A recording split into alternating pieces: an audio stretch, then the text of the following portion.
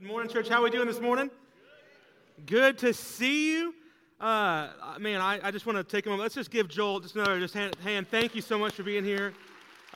This guy flew from all the way from Johnson City. Your camp is in Hampton, Tennessee, but he's a member here at a church, so just thankful for you. Hey, before we get into our time, I want to let y'all know my first 5 minutes of my sermon was completely changed when the Longhorns lost last night. So if they would have won, there would have been a little bit of rubbing it in, because I know we have a lot of Aggies, but y'all lost too. So instead of that, how about I just pray for our time once we'll fast, let the Lord speak through me, and we'll dive in. Father, just in this time, let this be a time where your word molds us, where you are glorified in this time. Speak through me. Let this be a time where we're edified by your word and by your truth, and we give this time to you in Jesus' name. Amen. Well, church, if you have your Bible, open up to Ephesians chapter 5. We've been in the book of Ephesians as long as I've been here, which isn't saying much. I just hit 7 months being here on staff back last week. I came here and visited in January for the first time, came on staff in April. If you don't know me, my name's Garrett. I'm the worship pastor here. But don't worry, we got an end in sight in Ephesians. We're at the end of chapter 5, verse 18 through 20 is where we're going to spend our time. We're going to take a 4-week break here pretty soon, go through our Advent series. We'll pick up in Ephesians after the new year. So there's going to be an end in sight. There's a little break in between. And so if you just read this with me in verse 18, chapter 5, it says, "And do not get drunk with wine, for that is debauchery, but be filled with the Spirit, addressing one another in psalms and hymns and spiritual songs, singing and making melody to the Lord with your heart, giving thanks always for everything to God the Father in the name of our Lord Jesus Christ." This is the word of the Lord. So we've been in Ephesians for a while, but in the past couple weeks, we've been in Ephesians 5, walking in joyful obedience, walking as children of the light. And 2 weeks ago, Coleman brought us through chapter 5, verse 15, walking in wisdom. And then last week, he brought us through just a sermon of the person and the work of the Holy Spirit, that the Holy Spirit is God, is He, the Holy Spirit, and is essential for our walk as the believer. And so before we kind of dive into 18, I want us just to kind of look back into the beginning of chapter 5, and what Paul has done leading up to this point is given kind of some positive, negative commands. There's a pattern to his style. And so if you look in verse 4, Paul says, "Let there be no filthiness or foolish talk or crude joking, which are out of place, but instead let there be thanksgiving." And then in verse 6, he says, "Let no one deceive you with empty words, for because of these the wrath of God comes upon the sons of disobedience." But in verse 7, "Therefore, do not become partners with them." So there's pattern, positive, negative command. In verse 8, he says, "Walk as, once you were walking in the darkness, but now you are in the light. Walk as children of the light, not darkness." Verse 11, he says, "Take no part in unfruitful works or of darkness, but instead expose them." And then in verse 15, it says, "Walk as wise, not unwise." So there's this pattern of positive, negative command. When we get to verse 18 here, if Paul were just saying in the regular pattern that he was this positive, negative command, it would say something like, "And do not get drunk with wine, for that's debauchery, but instead abstain from intoxication or be sober." But instead here, Paul calls the Ephesians and to us into something deeper and more meaningful. He says, "But be filled with the Spirit." In this verse, he says, be filled with what's in the Greek is called a present imperative. It's a continual, present, every day, not a one-time static action, but constantly, continually be filled with the Spirit. So the question this morning is, how can we be filled with the Spirit? And then what do our lives look like? What does it matter that we are filled with the Spirit? And here's why it's so important. Because in our modern Reformed Baptist church, we've really shied away from any idea of being filled with the Spirit. Because, for 2 reasons, really we've shied away from it because the charismatic church has really redefined this idea of being filled with the Spirit as an emotional, euphoric, momentary feeling that kind of comes and goes, and it's an experience. And so we have let them kind of redefine this idea. We haven't had any faithful, good teaching on this. And so this morning we're going to talk about this. Let me start by saying what is not filled with the Spirit, and it's not a momentary, euphoric experience. It's not something that can be brought on by the lights being dimmed and the piano in the background. It's not something that we can manipulate you guys can go, this is what the Spirit is. And the modern evangelical church and the charismatics have kind of perverted this idea of the Holy Spirit. And here's how I can tell you, it's not a momentary experience. It's not an emotional, it's not a euphoric experience. Well, if we look at the rest of chapter 5, and the rest of chapter 5, and even into chapter 6, it looks like what the Spirit-filled life looks like. And it says that the Spirit-filled are subject to one another. It says that in verse 21, and we get into verse 22. It says, Spirit-filled wives submit to their husbands, and Spirit-filled husbands love their wives as Christ loved the church, and Spirit-filled children obey their parents. Hear this, kids. You got to obey your parents. And Spirit-filled parents, they don't provoke their kids. And Spirit-filled slaves obey their masters, and Spirit-filled masters care for their slaves. These are the results of those who are Spirit-filled. And so if we turn and look at a very similar passage in Colossians 3, I think we have it up. I'm going to turn there. It is right after the book of Ephesians, if you have it. Colossians, is it before? Galatians, Ephesians, Philippians, Colossians, if you're turning there. Colossians 3:16. It says, let the word of Christ dwell with you richly, teaching and admonishing one another in all wisdom, singing psalms and hymns and spiritual songs with thankfulness in your hearts to God, and whatever you do, in word or in deed, doing everything in the name of the Lord Jesus, giving thanks to God the Father through him. And this verb dwell is the same thing. It's a present imperative. It says, let the word of God continually dwell richly within you. And then we see in the rest of chapter 3 and 4, it says those who are having the word of God richly dwell in them. It goes into wives submitting to their husbands, and husbands loving their wives, that kids who have the word of God dwell richly in them, they obey their parents, and parents don't exasperate their kids. And slaves who have the word of God dwelling richly in them, they obey their masters, and masters who have the word of God care for their slaves. It's the same outcome. We can see that if those who are Spirit-filled and those who are having the word of God dwell in them continually richly, we have the same outcome. And I want you to hear this, church. When you have the same outcome, we're talking about the same reality. Let me say that again. When we have the same outcome, we're talking about the same reality. So this is what it means to be filled with the Spirit, that we're dominated by the truth of Christ revealed in Scripture. That when we look at the gospel, when we look at the truth of Christ, it completely permeates our minds, our thoughts, our actions, and we're under its influence. When we are filled with the Spirit, we're under the influence of the Spirit. It's not a momentary, it's not a static experience, but it's a continual thing. And so the Spirit molds us into the person and likeness of Christ as we continually to dwell on His Word richly with us, and it permeates our thoughts.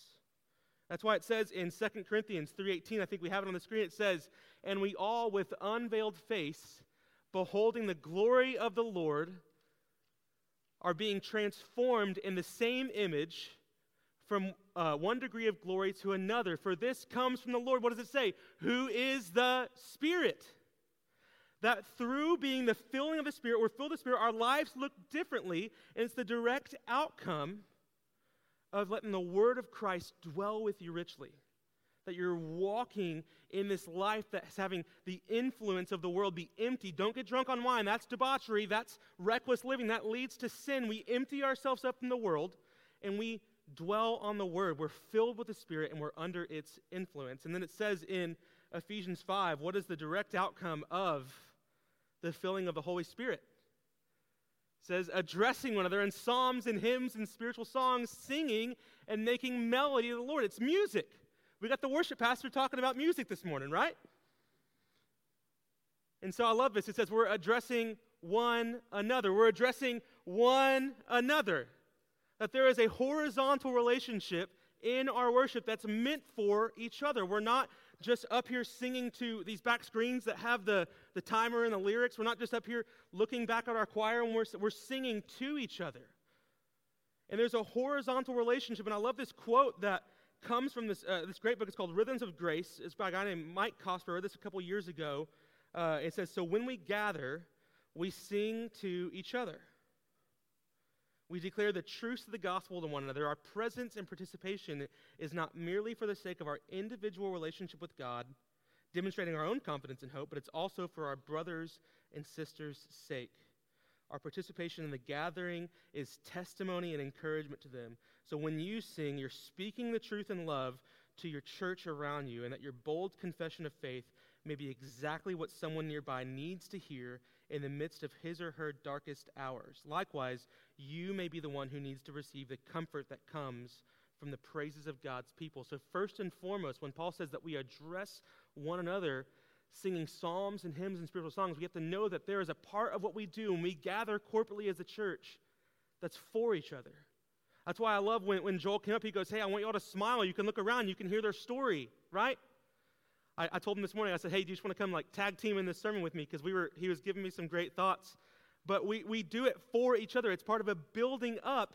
And then it says singing and making melody to the Lord. That God is the ultimate object and author of our worship. And so before we go on there, let's just kind of dissect this. Psalms and hymns and spiritual songs. And what does that mean? How do we have a balance in those in our worship? And how do we just strive towards singing and making melody with our heart in our Sunday life and our daily gathering?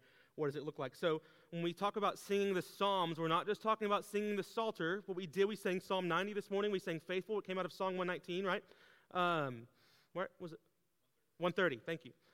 We sing, it's the singing of the Word of God. So any song, we sing a couple of these. So His mercy is more. Lamentations 3:23, it says that the steadfast love of the Lord never ceases. His mercies never come to an end. They're new every morning, right? We sang Psalm 90 earlier this morning. We sing 10,000 Reasons. Bless the Lord, O my soul, that all that is within me. Bless His holy name. That comes from Psalm 103. Jesus paid it all. Sang that a couple weeks ago. Isaiah 118, that by His stripes we're healed, that our sin was crimson. We've been made white as snow. So when we sing the Psalms, we're not just singing the Psalter, we're not just singing the Psalms, but any of the singing of the Word of God. And then when we says we are singing hymns, and believe me, I know this church loves our hymns. It's not talking about a certain book, although the Baptist hymnal is a great hymnal, but not every song in that is a hymn. Some are the Psalters, some are spiritual songs, a lot of them are hymns. But a hymn is what we're going to define right now as a church, is any song that goes deeper into the character of God, that has the deep theology of who God is. And we sing, great is thy faithfulness, O God my Father. There is no shadow of turning with thee. Thou changest not, thy compassion, it fail not. As thou hast been, thou forever. It goes into the deepest part of who God is. Come behold the wondrous mystery. We sang that last week. Thanks, Tamara, for that recommendation.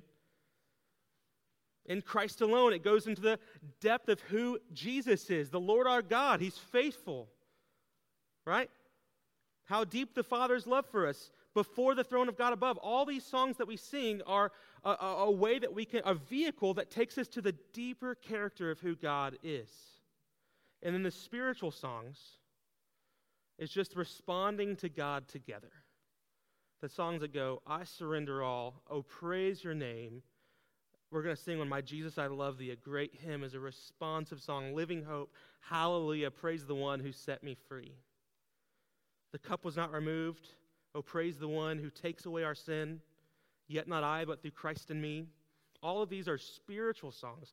And here's the sad reality that happens in the modern church, because our goal at Katie's First is to have a healthy balance between these songs. Is to go, hey, every Sunday we want to come and we want to sing some hymns, we want to sing some spiritual songs, we want to sing the Word. But the sad reality is that the modern church, the modern worship movement, is moving far away from this healthy balance between the two. In fact, if you listen to a lot of the newer stuff that's coming out, they're even taking the gospel out of the songs that we're singing. There's like the big three, if you know what they are. I listened to an album, and I think I heard Jesus' name once in all of these songs that are coming out. And so it's even more important now, church, that we have to keep us accountable as a worship ministry and as a church going, hey, we're not singing the Word enough. Hey, we're not singing about the character of God enough. So we don't want to come and go, hey, I heard the song when I was a kid and it was good, but hey, Pastor Garrett, when's the last time we sang out of the Word? When's the last time we went deep into the character of God and responded to His goodness in a spiritual song? So when we come together, we crucify our preferences.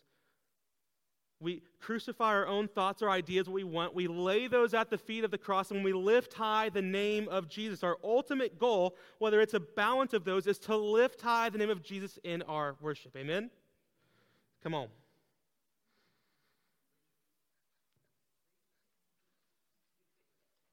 And so when we do that, we make a melody to the Lord, the object and author of our worship. Verse 19. We make melody to the Lord of our heart.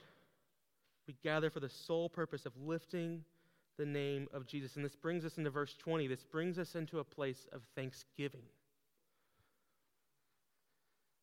The thanksgiving is the natural response to the supernatural grace that God gives us through the blood of Jesus. If we look at Ephesians 2, it says, "You were dead in your trespasses and your sins in which you once walked, following the course of this world, following the prince of the power of the air, the spirit that is now working in the sons of disobedience, whom you all once lived in the passions of our flesh, carrying out the desires of the body and the mind, and were by nature children of wrath, like the rest of mankind." But the greatest verse, "But God, being rich in mercy, because of the great love with which He loved us, even when we were dead in our trespasses, He made us alive together with Christ. By grace you have been saved, and raised Him up and seated Him in the heavenly places in Christ Jesus, so that in the coming ages He might show the immeasurable riches of His grace and the kindness towards us in Christ Jesus. For by grace you have been saved. It is not your own doing. It is the gift of God, not a result of works, so that no one may boast." When we look at the gospel, the natural place that it should take us is to a place of thanksgiving. So, church, are we thankful? When we come together, are we just going, "They didn't sing the song that I liked this morning," but are we coming in a place of thankfulness when we see the supernatural grace of God, that He saved us from our sin, that we are dead in our trespasses, that we deserve to die in our depravity, but God being rich in mercy, thank you. Are we thankful? Are we letting the word of Christ dwell on us richly? Are we surrendering our lives under the influence of the Spirit? Are we living a Spirit-filled life? And so, as the band comes up this morning, I just want to have an opportunity for us to respond to the goodness and the grace that God gives us, a melody of thanksgiving. And so if you're here this morning and you haven't heard the good news of Jesus, if you haven't heard that you were dead in your sins and there was nothing you could do, not of your own works, but God in His love saved you, and that hasn't brought you to a place of thanksgiving, man, we'd love to talk with you and share that with you. During these last few songs, both Pastor Zach and myself will be up here if you have any questions, and we'd love to pray with you. And so, church, I'm cutting this off a little short, but I want us to take advantage of the time that we have this morning to be thankful, to sing out of thanksgiving, to let the word of Christ dwell in us richly. We're going to sing it out. We're going to praise Him. So I just want us to stand together. And I want to pray. Father, thank you that you have saved us from our sins. Father, thank you that you have given us a vehicle of our melodic voices together as the church, that we can come together corporately and praise your name and lift high the name of God. So church, God, in this time, we just ask that you remove all barriers, you remove all the distractions, you remove all the thoughts in our heads that are keeping us from worshiping you and surrendering everything to you. Father, we give this time to you. Let us be a time where we are making a joyful noise. We surrender it to you now in Jesus' name. Amen. Church, let's sing.